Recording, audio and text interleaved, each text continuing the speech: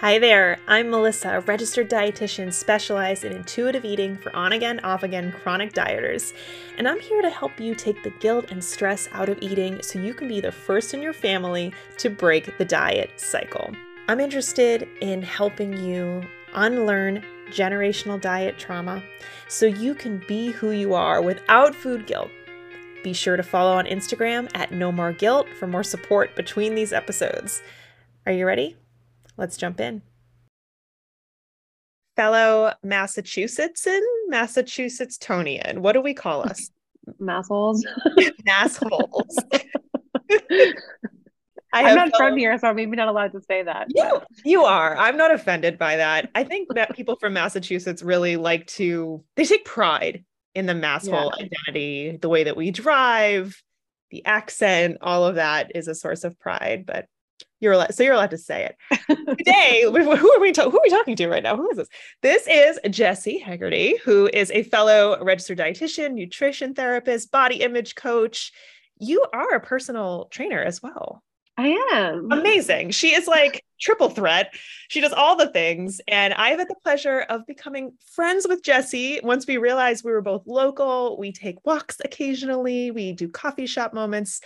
And I'm just so thrilled to spend some podcast time with you today. Thanks for being here. Yay, I'm so excited. Did I botch your intro? What would you add about yourself? No, nothing. I think you covered it. And you are. I'm really glad you did it because I actually hate introducing. It is. It's so awkward to introduce yourself. I have that feeling sometimes when I know it's coming. Like I don't like to go first. I can feel my heart pounding out of my chest. It's like the most do or die thing. I have to introduce myself perfectly. I get very perfectionist about that. So happy to take that off your plate. Yeah, I appreciate it. It's not fun. Okay, so we're here to talk about tracking and journaling. You and I had conversations on the side about what this is like for clients, especially when they're coming from diet culture where tracking is almost like the holy grail to weight loss in a lot of programs. You have to do it. There's a lot of pressure to do it. Sometimes that's the whole program. The whole plan is just to track. So we want to help you guys today reframe that more toward intuitive eating work and maybe talk about ways that you could even tailor that depending on what you're doing. So we'll kind of cover all of that today.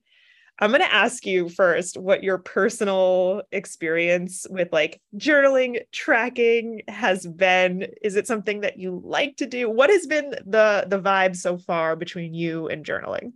Well, okay, I think of journaling and tracking as different things, but tracking for me has always been like a rooted in shame type experience. So like back when I was like really entrenched in diet culture, if I used like a tracking app, I know you post a lot about this, like going to Weight Watchers meetings when I was in high school and stuff, like all of the tracking that was involved in that, where it was like so restrictive.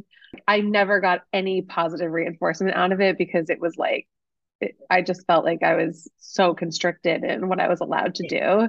And that definitely bleeds over even into like budgeting. I just don't, Well, good point. I have like an aversion to any like numerical or quantitative tracking. Yeah, so true about budgeting. We did have Yeah. a mindset person one time on because I really feel like sometimes the relationship to money and food is like somehow strangely So connected. Yeah. So tracking you did not love. What about journaling?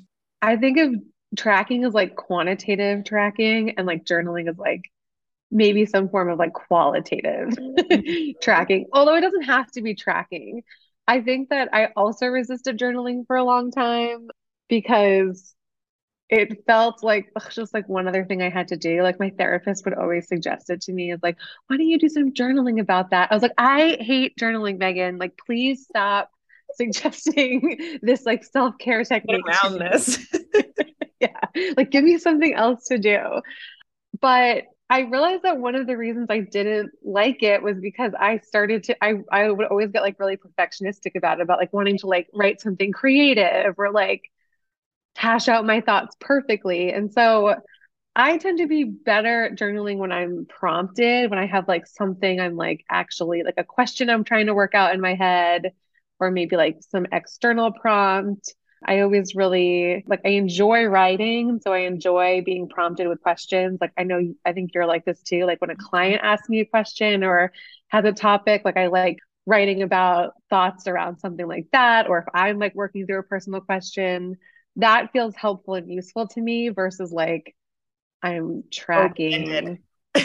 Oh yeah, open-ended, or I'm like tracking something super, super specific. I like need something in the middle. It's like a sweet spot, right? Like there's Yeah. the rigidity. I'm going to say calories because that's often, or points, like that's often what diet culture really likes to track. So it's like the rigidity of like, just track this thing. It's the be all end all. Then there's the other end of the spectrum, which is like the blank page where you're like, Yes. what is this profoundness that I can capture from within? And Yes. it comes, it never comes. So we got to find this sweet spot for it to do what? Like, what's the purpose of it for you? What do you think that journaling can offer people? For me, I think it just like provides me with clarity on, for my anxiety in particular, it will ruminate on like a particular thought or feeling. And I kind of feel like I get stuck in this like loop. Whereas if I can get some of those thoughts just out of my brain and onto paper, it's a little bit easier for me to process them and then like leave them be Yeah. instead of feeling like I'm just obsessing over Yeah. whatever's on my mind. Yeah. Mental experiences can feel very foggy sometimes when you're like ruminating on things. A lot of clients describe this in session where like they're like, I'm word vomiting. And I'm sitting here like, no, no, no, keep word vomiting. Because Yes. for us as your coach or nutrition therapist or a mental health therapist, we're looking for the relevant information. That's how we're listening. And so Yeah. sometimes sessions, it's not journaling, on paper, but it's kind of like the effect or the mechanism of journaling because you're letting things out and you're letting the important stuff get focus and clarity. So you can do something different with it. So that's a great point that sometimes we gotta just let that energy out so we can know what's important to even work on or not. Yeah, absolutely. Oh, you're so wise. You said, I feel like it doesn't it mimic like what we were saying, how most people relate to intuitive eating too. Of like, I'm either being really rigid about it, or it's like there are no rules, there's no structure. yeah, I don't know what to do. I'm like totally like untethered. And it's like, no, there's like a nice, it's a I hate Russian using the nesting word, doll of black and white thinking. It's yes. like, I hate using the word middle ground because I actually don't believe that either. But I think that there's like a third option, like a third way to yeah, do some of this yeah. stuff. Tracking, journaling, we've kind of covered that. By the way, these are not, academicians' definitions of these things. Yeah. This is just like spiritually how This is just we what I like to say. experience it. But I agree, and I hope that resonates with you guys listening. Like, there's definitely a style of writing things down or recording information that feels more close-ended and rigid, and a style that maybe feels more open-ended and unstructured. So we've kind of defined tracking versus journaling. So my software that I use with clients has an app that clients can use. So it asks them their thoughts, their feelings. They can record the food that they ate to try to make connections between that.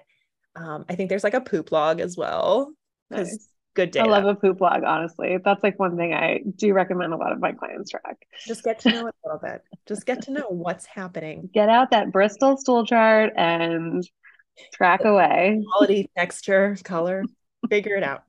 Um, we digress. What's the other piece in there? Oh, there's a hunger fullness scale. Hmm. And it's really funny because sometimes clients, when they start, they'll see that and like they immediately like, should I start tracking? What do you want me to track? Will you review it? Did I do good or bad today, dietitian? Help me, tell me. And the first thing I tell you is like, if we use that, because we might not need it, let's talk about what we're even trying to learn. Some people really benefit from hunger and fullness scales. Some people, it's the exact wrong place to start when it comes to their intuitive eating skills. When we think about like journaling for intuitive eating, what have you seen in your practice help clients? That's a good question. I found a lot of things to be helpful, but the one thing that I'm always looking for is like what you just said is like, is there this sense of urgency around, I need to start tracking, fill in the blank, even if it is something that can be seemingly helpful, like hunger and fullness. If there's this sense like, I have to start tracking this because like this is going to solve all of my problems. Yeah. Let's pump the brakes on that. Maybe we don't have to actually track anything right now because it seems like this is like pretty charged. But I do think that for some folks like tracking hunger and fullness for a period of time, not like for the rest of your life, is helpful in terms of just being able to like check in with what's going on in your body. A lot of times I'll have clients track their thoughts around food and then do some ACT or acceptance and commitment therapy exercises around that of like, The I'm best model, by the way. noticing I love the ACT. best model. Love it. Like I'm noticing I'm having the thought and then fill in the blank. So they're doing more like observational tracking of like, I'm observing my hunger and fullness. I'm observing my thoughts that are coming up around food or my body image. I'm observing my feelings that are coming up around this versus that more quantitative calories, protein. Again, I'm going to say it again. Like, I love a poop chart. I think that, like, a lot of clients who have digestive issues, it's helpful when you go to your doctor to have some concrete data on like what your poops look like. Yeah, because there is a normal variance within all of our GI health. That's, Yes. there's normal variance, but patterns are helpful. It's helpful information. You're describing it more like a tool to practice that way. Like this isn't something you're doing to force yourself to hear your listen and hunger so you stay within the right ranges. Right. It's not something you're doing to please your dietitian or to please yourself. Like, look how hard I'm trying, I'm doing it. It's truly a prompt and a tool to help you practice something that probably historically has not been practiced because you've been self-silencing hunger cues mentally, or because your schedule is demanding that. Maybe fullness is something that is difficult to really honor because you've been restricted in the past. So in that example, the tool helps you to just slow down, connect, maybe give you a bit of a feedback loop. That's how we learn. We have to have some kind of feedback or else we're just floating around. We're just doing stuff. So that's a great way to frame it. It's a tool to help you get that skill, and then you can back out once it's more automated for you. Yeah. And I think it helps clients or anybody feel like more like their sensations around these things can be more nuanced than like, oh, I'm just hungry or I'm full. It's like I can look at this more on a spectrum. Yeah. Or like, oh, I'm always thinking XYZ around food. And it's like, oh no, wait, like there's way more thoughts that are coming up around this than I even realized. It kind of just, I think, like helps us like turn up the volume on our sensations, our thoughts, our feelings, for better or for worse. And that's why having a guide can be helpful, because sometimes if you don't know what you don't know, like if you don't know how to step into the intuitive eating thinking, it's going to be hard to spontaneously wind up there. What I mean by intuitive eating thinking, I'm thinking more like the nurturer voice, or giving yourself encouragement through nuanced experiences. I'm thinking, using past experiences to inform new ones. Like, this sandwich felt good yesterday, maybe it would feel good today. That kind of talk doesn't spontaneously appear if your whole life you've been practicing shoulda, coulda, woulda, judgments, good, bad. I'd love for that to happen for you guys. Like, seriously, I would love to be able to just like give you the USB, but like download it into your brain. It doesn't happen like that. Yeah, sometimes with clients, we're even catching them doing the new thinking and like, oh, yes, like that's exactly the example that we're hoping you'll step into. Now you know how to repeat it where you might not have before. Thoughts, poops, hunger, fullness, emotions is another one. Do you work with a lot of folks who identify as like emotional eaters? Yes. That's an interesting one. Because emotional eating does get addressed in weight loss models. You know what I mean? Like there's usually like some skill set that my clients come knowing, oh, well, I know I should journal like Megan, therapist, told you to do. when you feel the feel, just journal and don't eat. Whereas intuitive eating says like, eat and remember there are other coping skills. Pick the one that's right for you. So sometimes logging emotions can help you decide if food is a match, when food is a match, what types and how much food is a match. If it's a match, there's all this discovery you can do around emotional eating with journaling as well. Yeah. And I think that emotional eating is so tricky because I feel like we're always experiencing emotions and we also like have to eat regularly. And so sometimes those two things just have to coincide. Like you have to eat and have an emotion at the same time. What I like journaling for again, that nuance. I could say that in this moment in time, I'm feeling content or happy, but there's always like a scale to that too, right? Like I'm not experiencing like, I mean, I'm very happy to be here, but it's not like intense like What? emotion. You're not having the best time of your Like I life. should have used a different example, like anxiety. Like I'm a little bit nervous when I'm recording podcasts, but I'm not like I don't have crippling anxiety. Right, right. Um, and I'm gonna cut you off because like this is often how our conversations go. Like we start giggling and we can't finish the words that we're saying. So hopefully we can keep it together I here. don't even remember what I was trying to say, but my point being that, Spectrum of emotions exist. yeah, I think with emotional eating, it's like being able to recognize, is the emotion I'm experiencing right now just like so intense that like I need Mhm. to use food for comfort? Mhm. Is that even comforting for you? Uh, I don't know. I feel like emotional eating is like one of those things that is so nuanced, but I feel like we're getting off track. We're not though, because I think again, like, journaling isn't the method. That's I think an important takeaway from what you're saying is like Yes. journaling isn't the method or the program or the way that might be hard to see as you're starting out as an intuitive eater because it was with Weight Watchers, it was with the calorie restricted MFP. That's kind of shorthand, my fitness. That was the way. Now we're trying to use this just to observe. Sometimes there's going to be relevant associations. I felt anxious and I ate a lot of food and that triggered a binge for me versus I felt anxious and I was eating simultaneously, not really related. Like I can Right. experience those emotional states at the same time and not have it be something that is problematic or harmful to my well-being.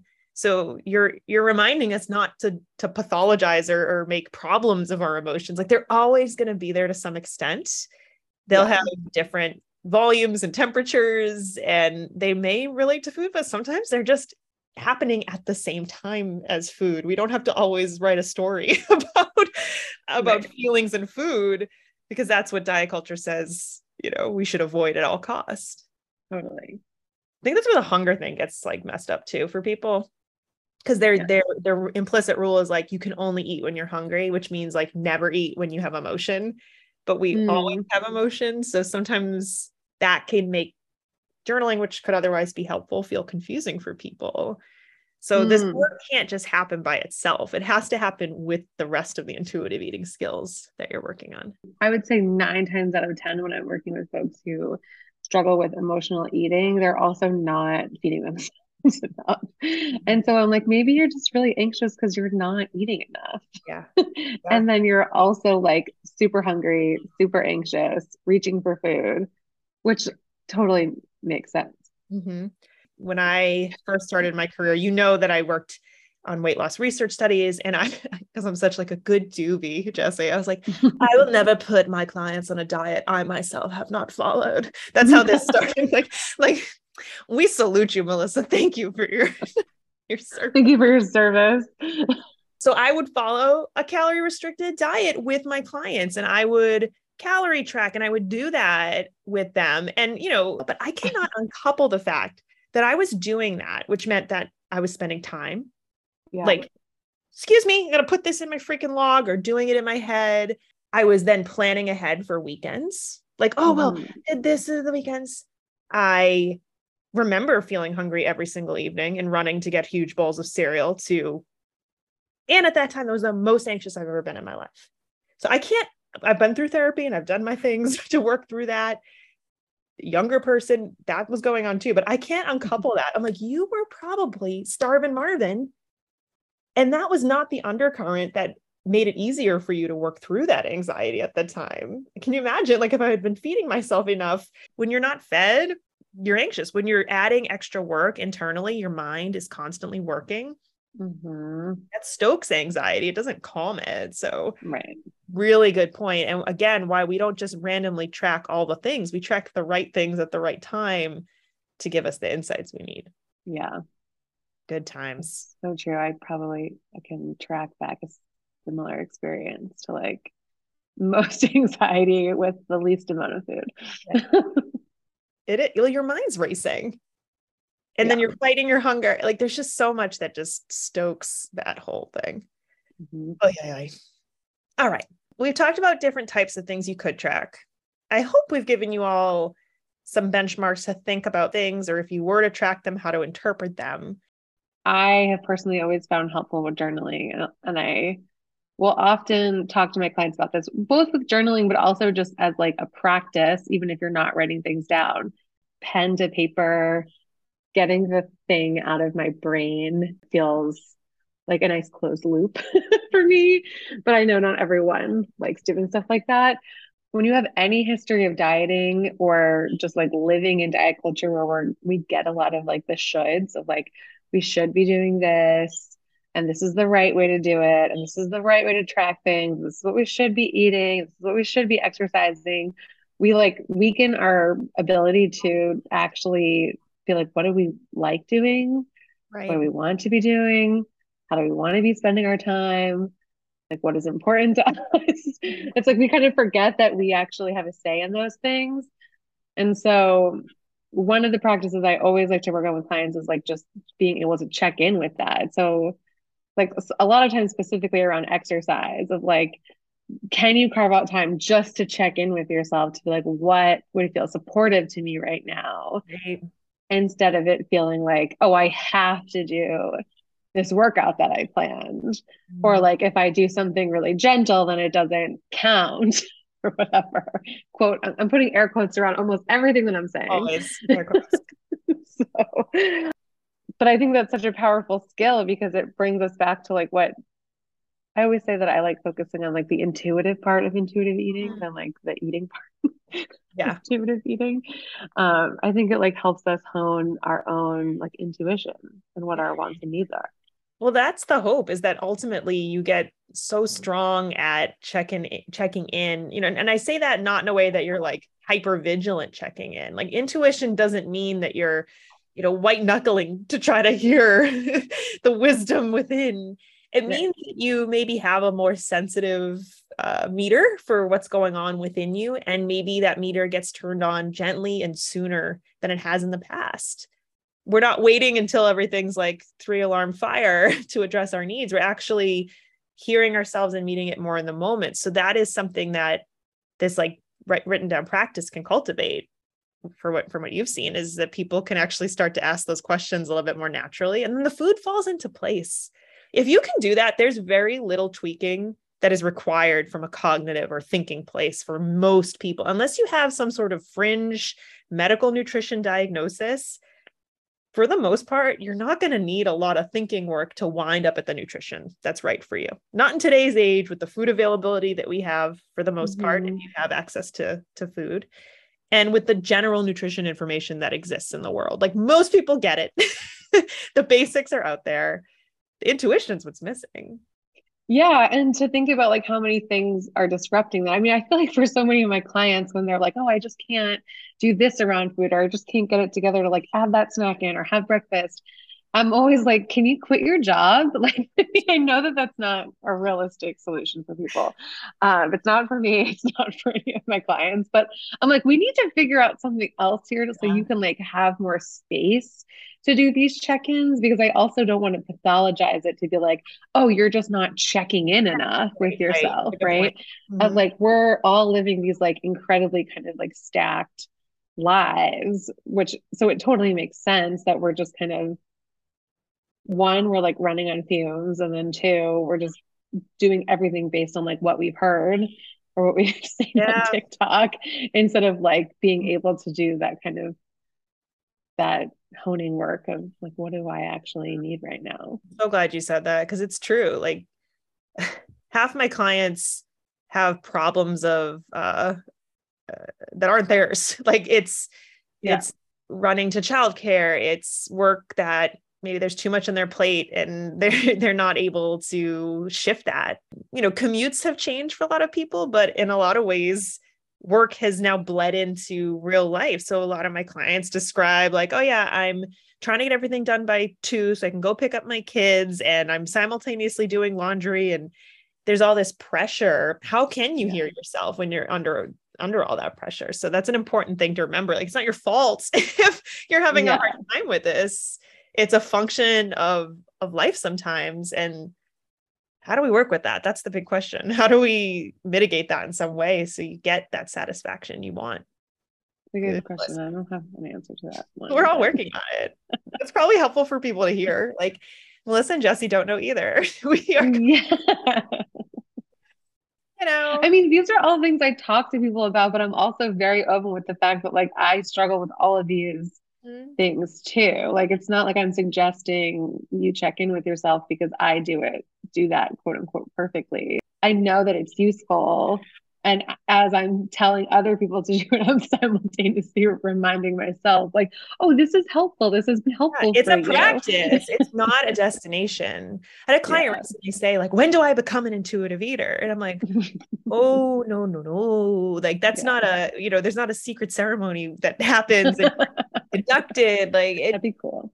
It would be cool. Maybe we go to a party for aspiring people practice, but it is a practice. Like, the whole thing about it is that it's like anything in nature or in life, like balance is a verb almost. Like, things get knocked off and then it restores. Like, there is this wave-like energy around intuitive eating. And so when you are online on social media, you see people educating you, it's very easy to jump in and be like, oh my God, they must be perfect. They must always do this. Heck no. Like, I'll tell you, sometimes I'm like, oh yes, I remembered like to check in, or I remembered that this is my pattern right now. And it feels like so amazing to me still that I could ever pay attention and make a connection about myself. Oh my God, that was so not true. the case for a long time. I've noticed that around my period. Like, I am 35 years old and I'm just finally like, yeah, one of the weeks you're an absolute bear. One of the weeks you are fatigued and exhausted. One of the weeks, I'm telling you, Jesse, it took me so long to finally understand these patterns and stop beating myself up for being cranky and tired on certain weeks. Like, that was remarkable to me. Like, oh, I'm not just like a mean person. I'm going through something hormonal. How can I be kind to myself right now? Transformative. So that thinking can generalize beyond your nutrition and your movement. There's other aspects of health. Poops. We love poops. Can be about poops. It can be about anything that you need it to be about, that intuition you cultivate. I feel like I had a similar experience around my period too, because I would, I think like most people who get periods, like I would notice patterns in a sense of how I was feeling, how I was feeling physically, how I was feeling emotionally. And I think like my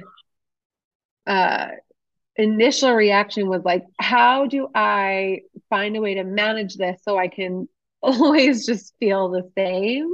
Yes. And then I was like, wait a minute, why do I have to do that? Why don't I just see what actually is happening like throughout this like whatever 20, I have a short period and it sucks because I did the calculation. I'm going to have like an extra like 5 years worth of periods in my life because of it. That's just a weird side note. But it's like hot statistic right there. Hot stat. Or no, it was an extra period a year. It's not great. Okay. Yeah. But anyways, like to kind of see what my cycle is and then be able to like lean into like what's naturally happening for me to be like, oh, if I'm feeling extra exhausted like this week, like maybe I just put less on my schedule. And again, like I know that's not always possible, but I think that feels like a helpful use of tracking. It's validating. Like, even if you can't adjust your schedule, you can validate yourself through that. That's the real win for me, is like everything I feel is valid. Yeah. And that lens you put on is so helpful. Like, that's another thing I think diet culture maybe implicitly gives you and you accidentally carry, which is like, our point in life is to always feel good, pleasant, happy, the same. And if that's what you're trying to do, nobody has that. That's not like, that's a robot. That is not a human. And it's nice to be able to break that up and say like, oh, actually the outcome of me checking in with myself isn't going to be pleasant all the time. It's not even going to maybe even feel good all the time. Yes. And that doesn't mean I messed up. It's a reality of life, and I can care for myself through those unpleasant feelings. So maybe they don't last as long. Maybe they're not as intense. Like, that's actually the work that's happening over here. It's not that sexy. I hate to break it to you, but it does feel better in a weird way than dieting and all that perfectionism ever did. Yeah, because it's like when I'm like, I don't have to biohack like my whole existence. Emotions, Like, feelings, periods, yeah. which are It's beyond like, all of our control. yeah, just to be like, no, I can, yeah, like I think that's so true what you said, like validate, like what I'm feeling is fine no matter what it is, instead of it being like, oh, well, I shouldn't feel this way. Yeah. That's a big thing. That's a big one for me. That's a hard, hard one too. This is refreshing. I hope other Overcome. people feel refreshed by this conversation. As someone who, like, I love behavior change science and psychology and all these things, I just feel like whenever journaling and tracking is discussed, it's always the same advice. It's always the same: make your goals and then reach your goals and then track your things. And it's almost like there's a description of one way to do it, but there are a lot of different ways to experience this. And I think it's always portrayed like, if you track and journal the right way, then you'll figure out your life. Then everything will be good. No, it's just a tool that you get to decide if and how you want to use based on you and what's important to you. So tell me about, you wrote like a journaling tool. You have, Yeah, what's it called again? it's called the Daily Check-In Journal. I don't think I know the full story of what brought you to create it. It was like a combination of things. So one is that like I just generally would offer this advice to clients about checking in. And I never offered it as like a journaling exercise, but more so like, can you, pause to check in maybe before a meal or before a movement practice or first thing in the morning. And depending on who I was working with, I might give like different prompts on like what they could check in with. And so sometimes with clients who were really struggling with hunger and fullness, we would do like different types of body check-ins before even doing that. So like, can you check in with just like your temperature? Like, am I hot? Am I cold? Do I need a sweater? Do I need to like take a layer off? A good one. Yeah, I feel like we forget that we have like other body sensations that we're like really good at responding to. So again, like that, it wasn't to become an expert at temperature tracking. It was just a tool to check in. And that's such a great analogy, because like, we can't necessarily control, other than the layers we wear, how our body feels, like the temperature of our body. That's a self-regulated thing. We don't control it. Right. Yeah. So that's a great example of how that works. Yeah. And we often don't put any conscious thought into it. Or judge it. Right. That was kind of one thing that was already happening in client sessions. And then during the pandemic, when I switched to telehealth, I was seeing clients in an office prior to the pandemic. And it always felt like clients would come in and be like, oh, I was thinking on my walk over here. I was thinking on my commute about what I wanted to talk to you about. So they always had this like buffer period. And then with telehealth, I felt like people were scheduling me between like two other meetings. Right. Or like they like just got back from like picking their kids up, and I felt like I was just like invading their space. I was like, "Hey, I'm here! Like I'm in your house now." Kool-Aid man, you like, just bust through the wall. Yeah, they're like, "Oh, I don't know what I want to talk about. I didn't prepare." I stole this idea from Lexi Penny, who's another dietitian in Boston, who was doing like she always sent clients a check-in form before sessions. And so I adapted one for myself that was just asking clients about a win that they had for the week or a challenge that came up. I would say like maybe 30% of my clients actually use it. Right. But the ones who do use it find it really helpful to have like a moment to check in with themselves before we meet. And then I was like, well, wouldn't it be cool if we had like a little check-in tool just for ourselves that we could use? Yeah. It's a daily check-in journal, but I don't use it daily. I don't think anybody that has it uses it daily. But it's like, it has AM prompts and PM prompts that are, do you want me to read you some? I would love that. Oh my gosh, little live author reading is happening right now. They're just prompts. It's not nothing fancy. At the beginning, I kind of do an in-depth explanation of the prompts, but like in the morning, it's like, what feedback am I receiving from my body right now? And Mhm. I like it because it's like semi-open-ended, but like a little bit more focused than just How are you feeling? free, right? Yeah. Just where to Um, begin? yeah. What am I craving today?